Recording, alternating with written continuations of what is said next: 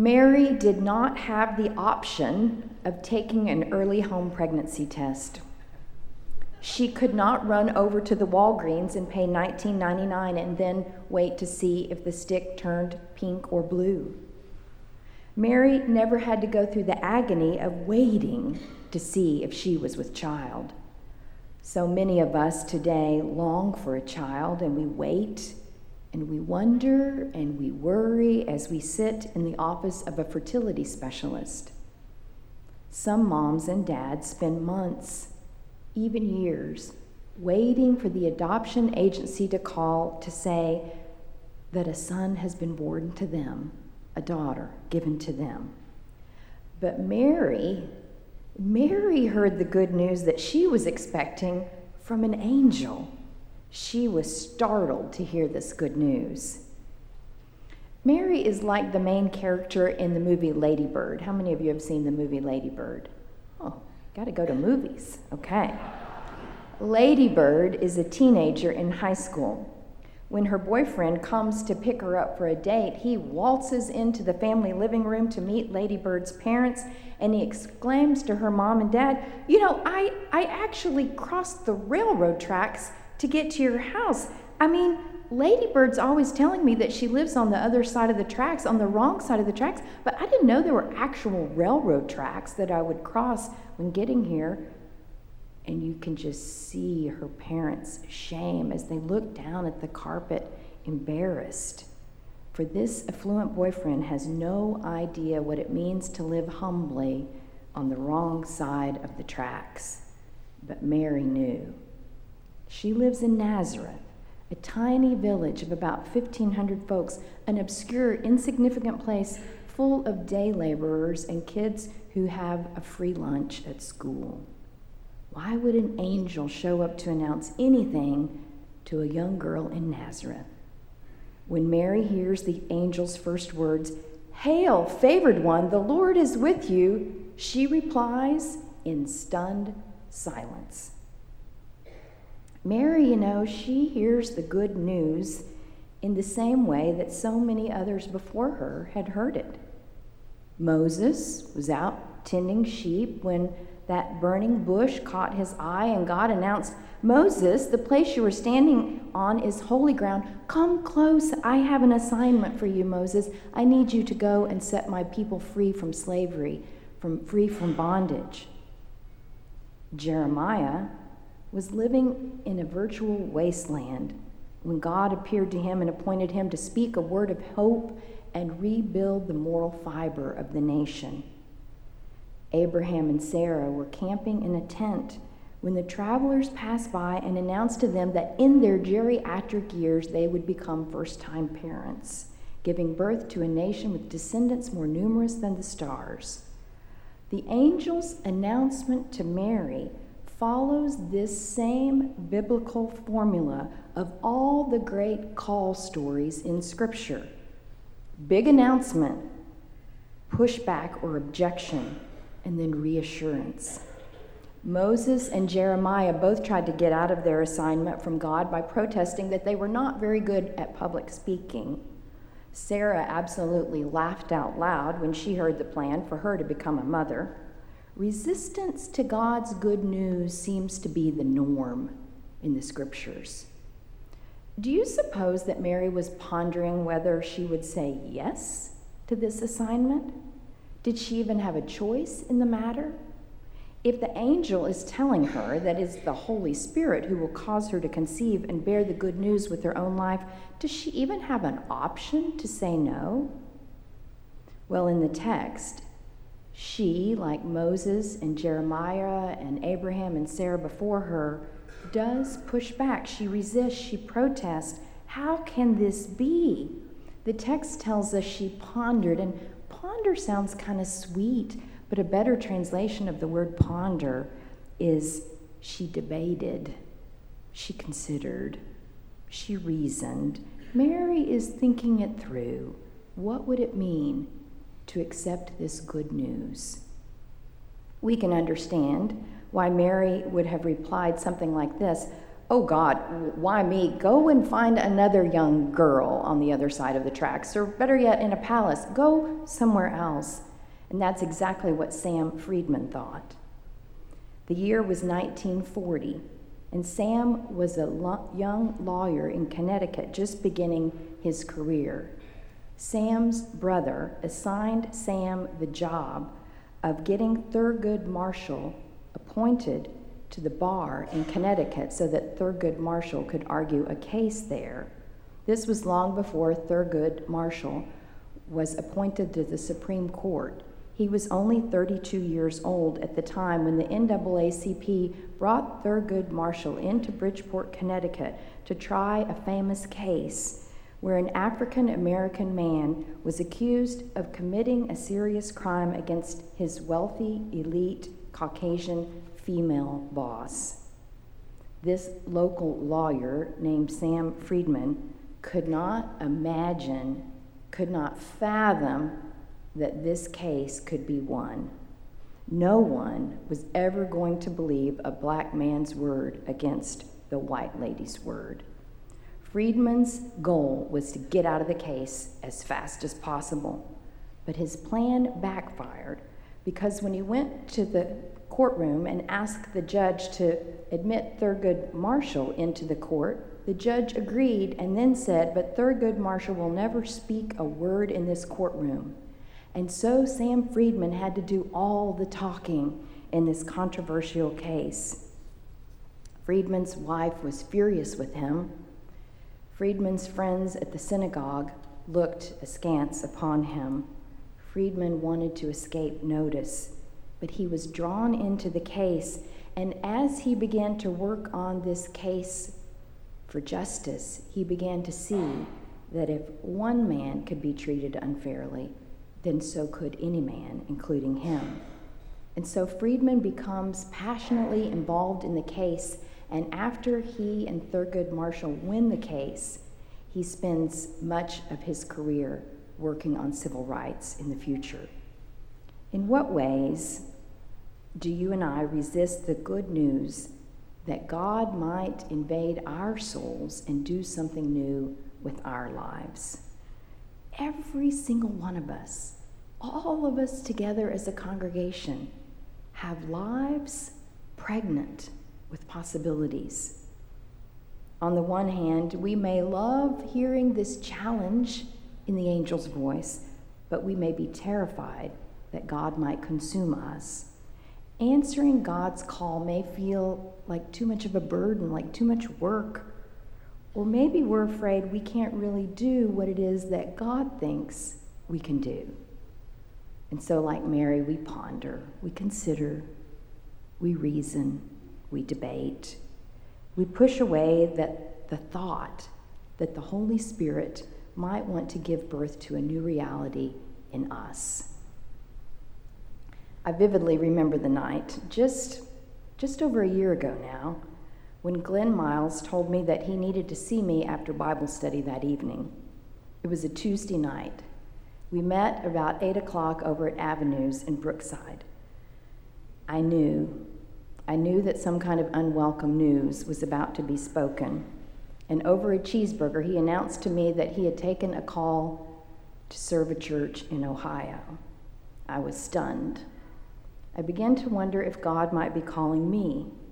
And if God did, what if God was wrong? Could my voice be used by God? Surely not. I'm just Carla. I'm no Glenn. I'm no Bob. I'm no Gene. I'm no Lawrence. I'm no George Hamilton Combs, although I hear he was short. I'm just a girl, a regular person. As I tossed and turned at night, the board met, the personnel committee met, the discernment committee met, the surveys were filled out, there were interviews and more meetings, and finally, in April, I heard the good news that I had been called to serve as the senior minister of this congregation that I love so dearly. In September, I moved across the hall about 6 feet from my old office to my new office. But sometimes when I walk out of this sanctuary, usually after a wedding or a funeral, when my head is still swirling in the event of that person's life, I meander back down the hall, I turn to go into the office, and I find myself unlocking the door to my old office. If you feel inadequate to be God's holy vessel, you were probably quite ripe for being chosen by God to hear some good news. Maybe God doesn't choose well. Maybe God has the audacity to choose humanity to do the holy work of heaven. My husband came home from church maybe about a month ago with 24 pairs of tube socks. He said, "We'll have the grandchildren fill these stockings for Micah Ministry as a little service project." I said, "Do you realize you have to buy all the stuff to go into those socks?" "Oh," he said. And then he got in the car and he headed out to the dollar store. And when he came home with sacks and sacks of toothpaste and shampoo and chapstick, he was just bubbling over with joy. And I said, "What happened?" And he explained that the cashier at the dollar store got into the project with him, and she helped him sort out what products to buy and where to get the things that they didn't have. And she talked with him about how to involve the grandchildren in learning how to help the less fortunate. And the cashier's joy spurred him on. Somehow her enthusiasm sparked in him holy wonder. No longer was this project a chore, but a joy. God sends us unlikely messengers to awaken us of what God has in store for our shared life. I'm thinking of my friend John, who recently joined a new church. John had grown up in the church, but he had serious doubts and he had drifted away from the church. Now, the father of 3 young children, he realized that he was longing for a deeper sense of spirituality, not only for his kids, but for himself. He went to the local church and he joined a men's group, and he went even on the men's retreat. And at the end of the men's retreat, they had this gathering back at the church, and they said, "We want all of you to think about what role you might play in the future of this group." And they gave them the list of assignments. And he came back the following week, and each man went around the circle and said, I think God's calling me to help with the service projects, and I think I'm sensing I'd be good on the communication team. And they all shared, but nobody said anything about being the leader of the group. The man seated next to John said, "John, I picture you as the leader of this group. You'd be absolutely perfect." And every man in the circle chimed in and said, "Yeah, we do too." And John had never seen it coming. But now, as the men spoke, he felt awash in a peace, and he knew that they were speaking as messengers of God's truth. Sometimes even our friends, even our acquaintances, can see in us what we do not yet see in ourselves. When the angel speaks to Mary, the angel says, "Greetings, favored one, the Lord is with you." And the word favored one is translated also as full of grace. The favored one is the grace-filled one. She is not the perfect one. She has done nothing thus far in the story. God comes to her to say that she can be the place where God dwells. This summer I was out running errands. I was excited to buzz out to Kansas City Airport and pick up my son Connor, who was flying in for an occasion. I was circling, looking on the sidewalk at every face, waiting to see if he had come out, scanning the crowds, when all of a sudden I spotted a friend I had not seen in a very long time. I rolled down the window and I shouted at him, and he came over and he stuck his head into the car window and he reached out and gave me a hand squeeze. And in that brief conversation, he announced to me that he had been sober for 9 years.